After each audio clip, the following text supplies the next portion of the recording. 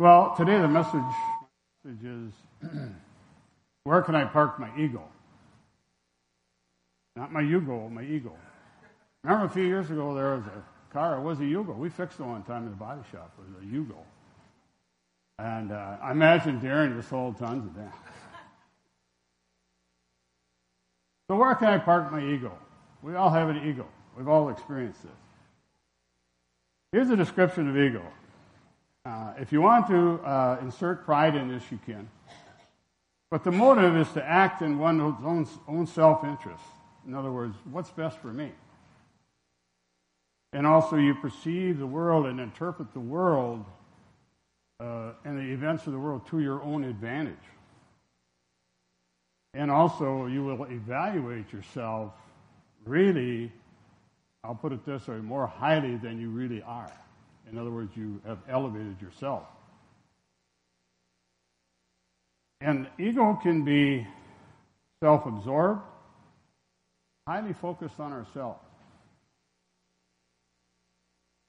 So there's two ways that ego can go here. One is self-exalting. That's pretty apparent. It's arrogant, egotistical, boastful, self-grandizing. And also it can turn the other way. You can be self-critical or self-loathing or self-hating. It's still an absorption of self. And that develops a negative attitude, abusiveness, unfriendly, withdrawn, oppressive, bitter, rebellious, depressed, defeated, being offensive, or easily offended. Now, all this was pretty easy to describe because I just looked at myself. I could just name them right off. Well, ego will lie to you. It will cheat. It will commit adultery. It'll commit willful sin. It'll damage others through what they do. It'll damage their reputation. It will get revenge and will hold grudges. I want to read for you in 1 Corinthians. We're all familiar with the love chapter in 1 Corinthians chapter 13. And I'm going to read 4 through 7, and I'm going to read them what I call backwards. The opposite of what it means. Well, ego is not patient and kind. Ego is jealous and boastful and is proud and rude. Ego does demand its own way. Ego is irritable. And ego keeps a record of being wrong. Ego does rejoice about injustice and does not rejoice whenever the truth is told. Ego gives up, loses faith. Ego is not hopeful and does not endure through every circumstance. Ego does not put God's word first, and ego does not believe God's promises. Ego can arrest or hinder or suppress the operation of spiritual gifts in a church because of ego of possibly the leaders of the church or the pastor of the church. The gifts of the church do not operate because perhaps it's the boastful or arrogant attitude of the leader of the church or leaders, saying, I carry these gifts. All these gifts that we have, we see in 12th chapter of Corinthians, are given to us. Anything that's given to us, we didn't manufacture anything like that. You see a lot of ministries fail that are operating in the gifts or have been, and they fail because of the arrogance and pride and ego of the leaders. It's a tragic thing. I always, check yourself out sometime. Let's say that you've been given a gift of healing, for example, and every time, let's say it starts real simple. You come up here and you pray, and Roger prayed for me, and I got totally healed. And pretty soon someone hears about that, and next Sunday there's 3-4 people up here, and Roger lays hands on them, they're healed. Pretty soon it gets around in the community, and the church fills up, and there's all kinds of people up here, and Rogers gets going down and laying hands on them. They're all healed. Roger, you buy that? That sounds good, doesn't it? What's going to go on in Roger's heart, or what's going to go on in my heart, or anybody's heart? Is there going to be a time when, say, I will elevate? Look what God is doing with me. And that will hinder a lot of those promises, the operation of the gifts in the church. We need to be reminded what James 4 says. James was a pastor in the church in Jerusalem, and he had a lot of new people coming in all the time, and he really had to get after him here. He had, you got to remember, he's a pastor here, and these people are coming out of paganism and all kinds of unbelief. And so I'm going to just kind of go through chapter 4 of James here a little bit. He says, what's causing the quarrels and fights among you?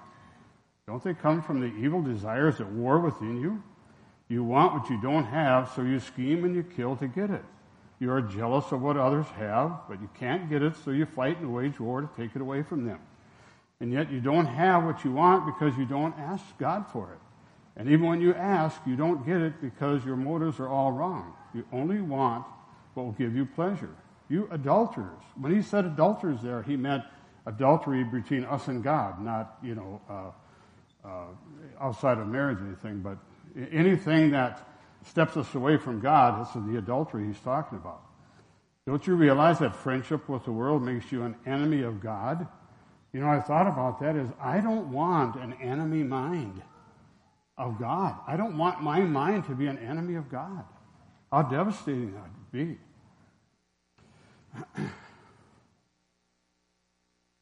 So he says, what do you think the scriptures mean when they say that the Spirit has placed within us, the Spirit that is placed within us is filled with envy? Just think, through this, James talking to his church, the same way in the church in Corinth, talking to the church, and they're doing all these things. They're so misguided in so many ways, but they still have the Holy Spirit in them. They still have the Holy Spirit dwelling in them. He says, don't you know that Holy Spirit is in you? And he is envious of what you do and think and how you treat one another. He says, why do you think he's there? But he gives us even more grace to stand against such evil desires. As the scripture said, God opposes the proud but favors the humble. So humble yourselves before God. Resist the devil and he will flee from you. Come close to God, and God will come close to you. Wash your hands, you sinners. Purify your hearts, for your loyalty is divided between God and the world. This is why he is talking about this adulterous situation.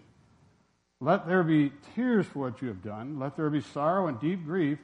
Let there be sadness instead of laughter and gloom instead of joy. Humble yourselves before the Lord, and he will lift you up in honor. The Lord always wants to lift up. He always wants to straighten things out and turn around and exalt you. He wants to lift you up. He doesn't want to keep you suppressed, unhappy, sad. He wants you, what are the gifts of the Spirit? Love, joy, peace, joy. He wants to lift us up. He wants to lift up his church. Don't speak evil against one another, dear brothers and sisters. If you criticize and judge each other, then you are criticizing and judging God's law.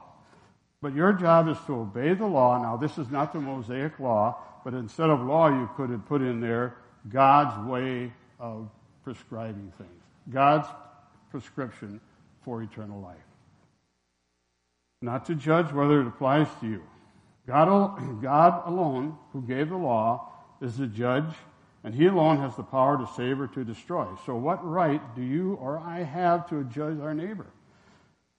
Look here, you who say today or tomorrow we're going to a certain town and stay there for a year, and we will do business there and make a profit.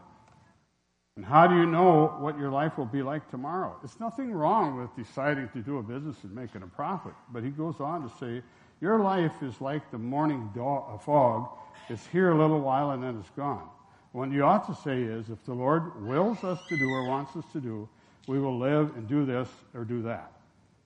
As long as we confront him first, we ask for his guidance, full boat ahead, full steam ahead. Otherwise, you are boasting about your own plans and all such boasting is evil. Remember, it is a sin to know what you ought to do and then not do it. Also in the Corinthian church, when Paul wrote his letter to the Corinthian church, the church was about 3 years old. And here's what was going on in that church. We're talking about ego, what ego does and pride does. They should have been grown up by this time. He says, you guys are like babies. You still need milk. You should be eating steak by this time. You should be into the deep meaning of the Word of God. They were talking about social rank. They were sexually immoral. There was incest going on. Lawsuits against one another. They were eating food offered to idols. And even though it bothered some people greatly, they did it anyway. They didn't care. They were too selfish. Their egos didn't, just, no problem. We're going to do it anyway. They had problems with the Lord's Supper. They were getting drunk. They were overeating. They were sitting at the table. They wouldn't let other people sit down. It was just a chaos that they did. Again, their egos were in full force. They were failing to use their spiritual gifts to edify the church. They didn't think it was important enough. They had better ways of doing things. And they were denying the bodily resurrection. They were also were not conforming to the desired plan that Paul had laid out for them, which was from the Lord, how to run a church. Other biblical examples we see of arrogance, and pride, and ego. King Saul. He was the first king of Israel. He was head and shoulders above everybody else. He was handsome. You know, that's how that term head and shoulders came into our English language, really. He was head and shoulders, the Bible says, above everyone else. So he was the ideal king. He was handsome, his stature and everything. And he was picked, you know, by the prophet Samuel at that time. And it was the perfect situation. So what does he do? He actually offers, first of all, he disobeys. And when he does disobey, he prays to the Lord. And then he says, now you got to do this. I tell you, the ego was in full force here. It demanded of God for his deliverance from certain things. And of course, it ended up very tragic. He wanted to even kill his own son. And he was consulting mediums. And it really ended up to be a tragic life. King Nebuchadnezzar, this guy was something else. He says, you know, I want you to build a statue of me 90 feet tall. And whenever you hear an instrument, I want you to drop down and worship. This guy had it. If you want an ego, this guy had it. So what happened to him, he ends up on all fours because he's just defied God and his people. That's, you know, the three Jewish young guys in the lion's den, and that story. That was Nebuchadnezzar was the king at that time. So he ends up on all fours, eating grass like a cow, and he had covering of feathers over him, and he had no place to rest because he had dew on his back, you know, from the morning sleeping outside. And so this story ends up pretty good because he actually gives God glory at the end. And Pharaoh is another one. Pharaoh was so stubborn, even though his people were getting plagues of flies, locusts, frogs. All the rivers and all the water sources were turning into blood. And he would not bend. He would not. His ego was well intact. His pride was well intact. And he would not let them go. Also, that ended sadly for him. Also, Satan, who is the author of rebellion, the author of ego. What did he say? I'm going to rise above this God. I am going to be, although he was a created being, I'm going to rise above him. I am going to be more important than he is. And that transferred, when sin came in the garden, that's what transferred into the human race. How about the disciples? They argued amongst each other and said, who is the greatest? Who's the greatest? We do that at our elder meetings every night. We sit and argue, who's the greatest? Well, we can do that. Mike's gone, so we do. Yeah, no. So, what did Jesus tell them? He told them, the one who serves is the greatest. And then, of course, we talked about this last week of the washing of the feet. I was describing what humility does. Humility actually exalts us.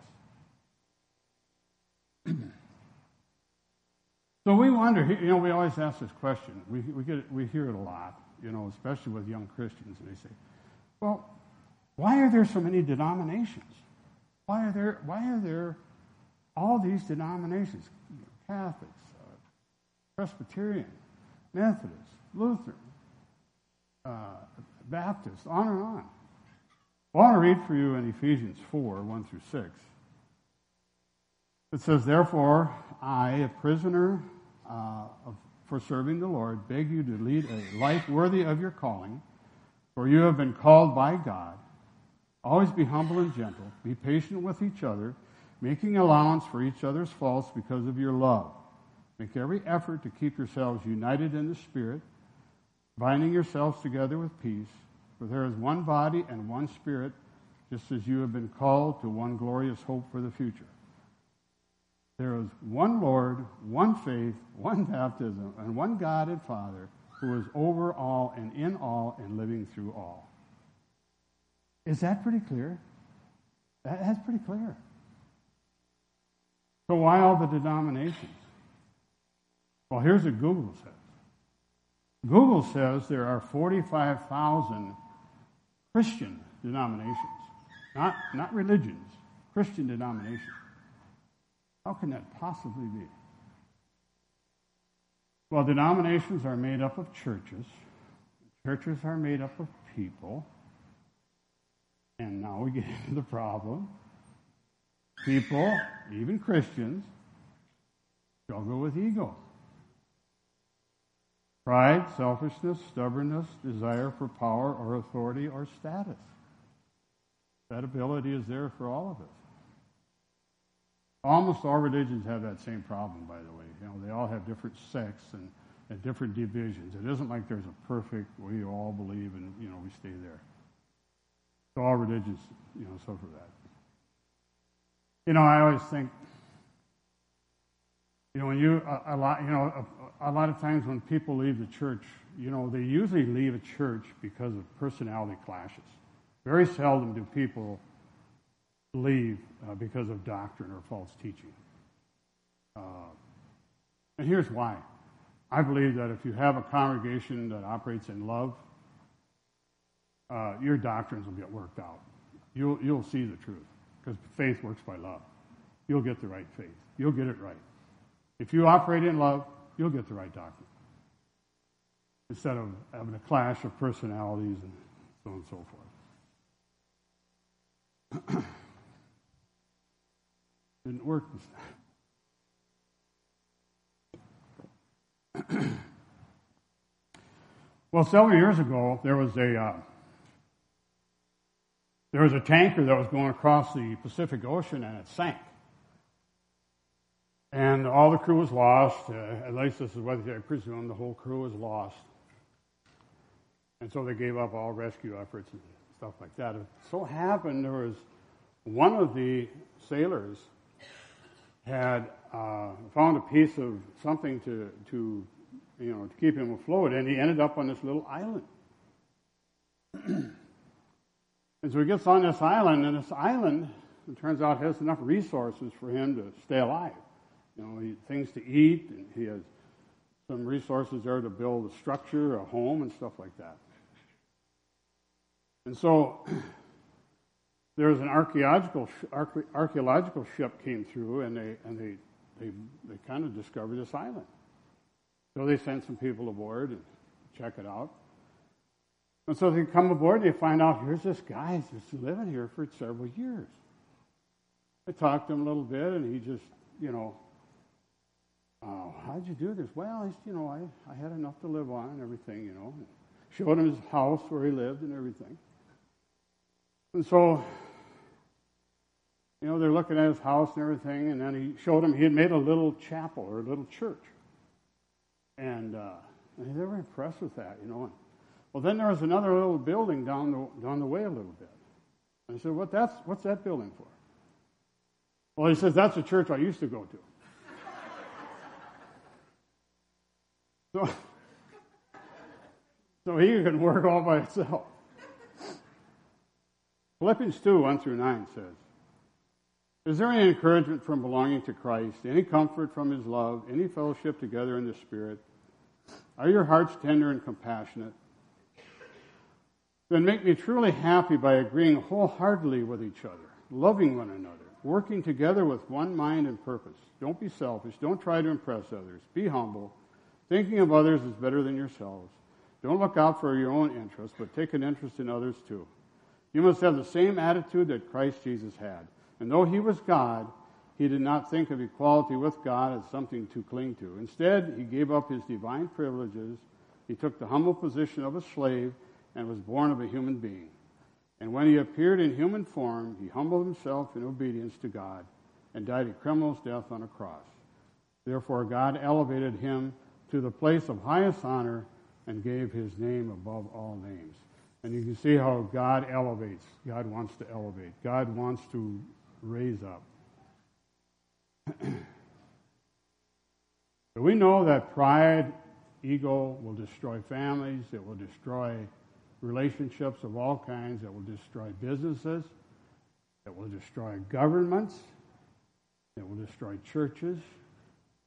It's plain destructive, ego. And that's what these verses are alluding to. So what would be a remedy for that? Well, we just read that in Philippians chapter 2.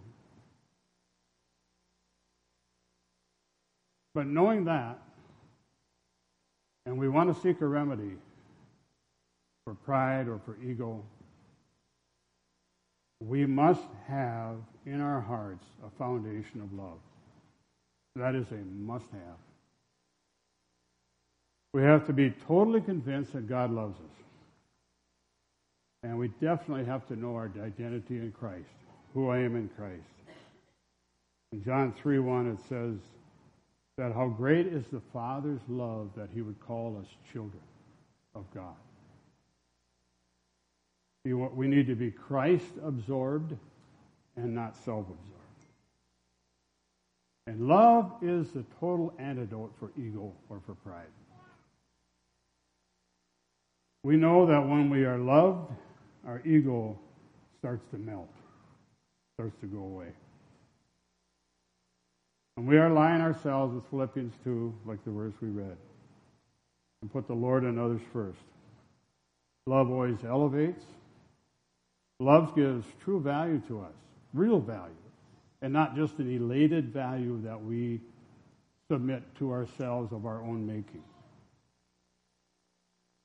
And love always encourages and gives confidence. We can look at some scriptures, examples of what happens when ego is gone. We think of Peter. Remember, Peter stood with the Lord and said, wherever you go, Lord, nothing's going to deter me. I'll stick with you side by side. Well, you know, he did for a while when he come out of the garden and these soldiers came to arrest Jesus. You know, and he pulls out his sword, you know, and he cuts off the ear of that one of the soldiers. Well, I don't think he was just going a little touche. I'll show you how good I am with the sword. I think he was going to cut his head off. I think he was going to flat out whack him good, big time. But what happened as they arrested Jesus, started taking him away, the situation looked pretty dark, and they started, treating him harshly, and he stood by the wayside, and we know the story. 3 times he denied him. Aren't you one of them? I thought I saw you with him. Oh, no, not me. No. 3 times he did that. Of course, he grieved over that. He felt horrible over that. But how did he turn out? How did he turn out when ego protects oneself like that. And it'll lie to do that. But how does he turn out? He gives a sermon in Acts where 3,000 people are saved, just like, in one day. And the healing that was put on him, the gift of healing, as with the other apostles, he would walk along and they'd lay their sick and infirm people, and he would walk by, and even the shadow of him would would touch them and they'd be healed. And of course, what did he say at the end of one of his letters? He said, my departure is at hand. No problem. I'm going, no problem.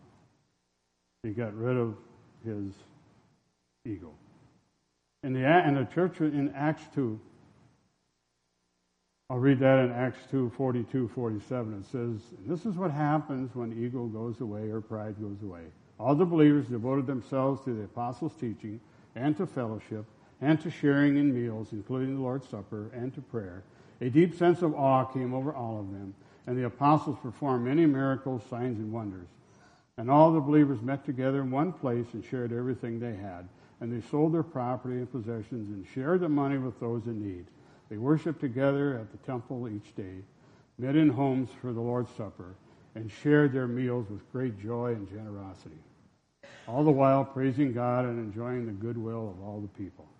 And each day the Lord added to their fellowship those who were being saved. Their ego was gone.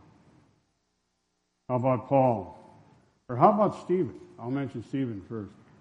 Stephen, in chapter 7 of Acts, full of the Holy Spirit, he had just given a diatribe to the Jews standing around and says, here's what you did. And he starts off with when Abraham entered on his journey all the way to the time that they crucified Jesus. And he led the whole thing. If you want a quick reference of the Bible, just read Acts 7 and Stephen's little speech. Very accurate, very quick. So what do? They start stoning him. You know, he must have been standing up when he was being stoned, because it says he dropped to his knees. And I was reading that, I thought, it says he dropped to his knees and he prayed, or he worshiped. How many of us would do that? Or we're getting stoned, he was probably standing up, getting hit. What's the first thing you'd do if you're getting stoned? You'd probably protect your head. But he dropped to his knees. You know why he dropped to his knees? I think he just wanted to confront the Lord and say, Lord, you know what? Don't hold this against them. Don't hold, he wasn't crying out, hey, help, I need help. This is an amazing story. This is absolutely one of my favorite, if not other than the death, burial, and resurrection of Jesus. This story.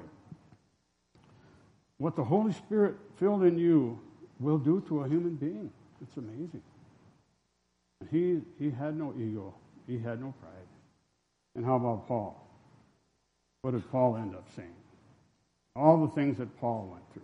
Paul at one time was persecuting Christians, locking them up, putting them in prison, killing them, separating families, taking children from their families. And he was one time when they started talking about Paul, the other apostles, is that the Paul? You mean that? The Paul that was arresting everybody? Well, he had a conversion. And here's what Paul said. Paul said, my old self has been crucified with Christ. It's no longer I who live, but Christ who lives in me. So I live in this earthly body by trusting in the Son of God who loved me and gave himself for me. Ego is gone.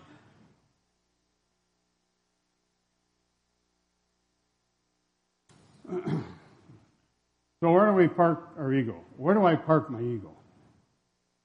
Well, at the foot of the cross. That's where we park it. We all have a carnal ability. We all have flesh that we live in. We're all susceptible to sin. We can't cast out our flesh. But here's what we can do with that. We can disarm it. We can crucify it. We can count it dead and give it no place of operation. The Bible says, in my flesh dwells no good thing. So we don't want to let it be empowered. So here's 4 things that we can do in closing.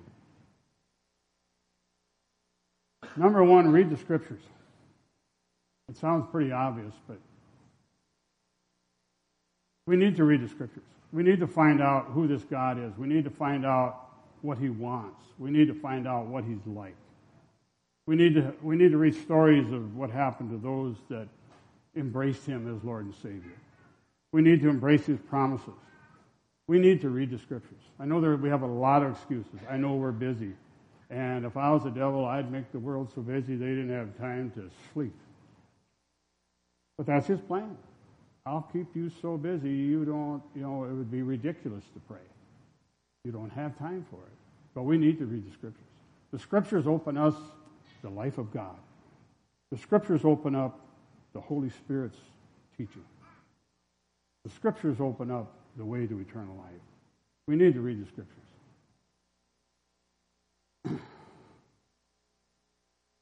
That's a discipline. We don't like that word. Our old flesh don't like that word. I don't like the word discipline. I don't like the word obey. I don't like the word command. I don't like them words. My flesh don't like them words. But yet we're required to do it. If we're going to be involved in anything, no matter if it's a sport or a business or a relationship, an earthly relationship, we have to put time into it. We have to know this. If I'm going to play a game, I got to know the rules. I got to know how it goes. That's going to take some discipline. And when you read the Scriptures, read relevant ones. Start with ones, and then maybe the New Covenant. There's the Old Covenant and the New Covenant. Maybe start in the New Covenant. That's what's relative to today. Don't get bogged down in Leviticus and say, "Boy, I ain't getting much out of this." Don't blame you. So go to the Scriptures that and now with the internet, say I feel lonely today. I don't know what to do about loneliness. I don't know what to do about fear. Well, you got to just look it up. The Scriptures will fly off the page for you. The Word of God is exploding over the world. I know there's other bad things on the internet, but the Word of God explodes over the internet. Number 2, learn to pray. I'm not trying to be sarcastic here. I'm not trying to hurt anybody's feelings, but I challenge myself with this every day, learning to pray. I find myself so much time I start praying, and pretty soon I'm thinking about what I have to do today, or what I did, or something. And I have to reel it in. Lord, sorry, we're going to try this again, Lord. Give me 5 minutes. Let's try that.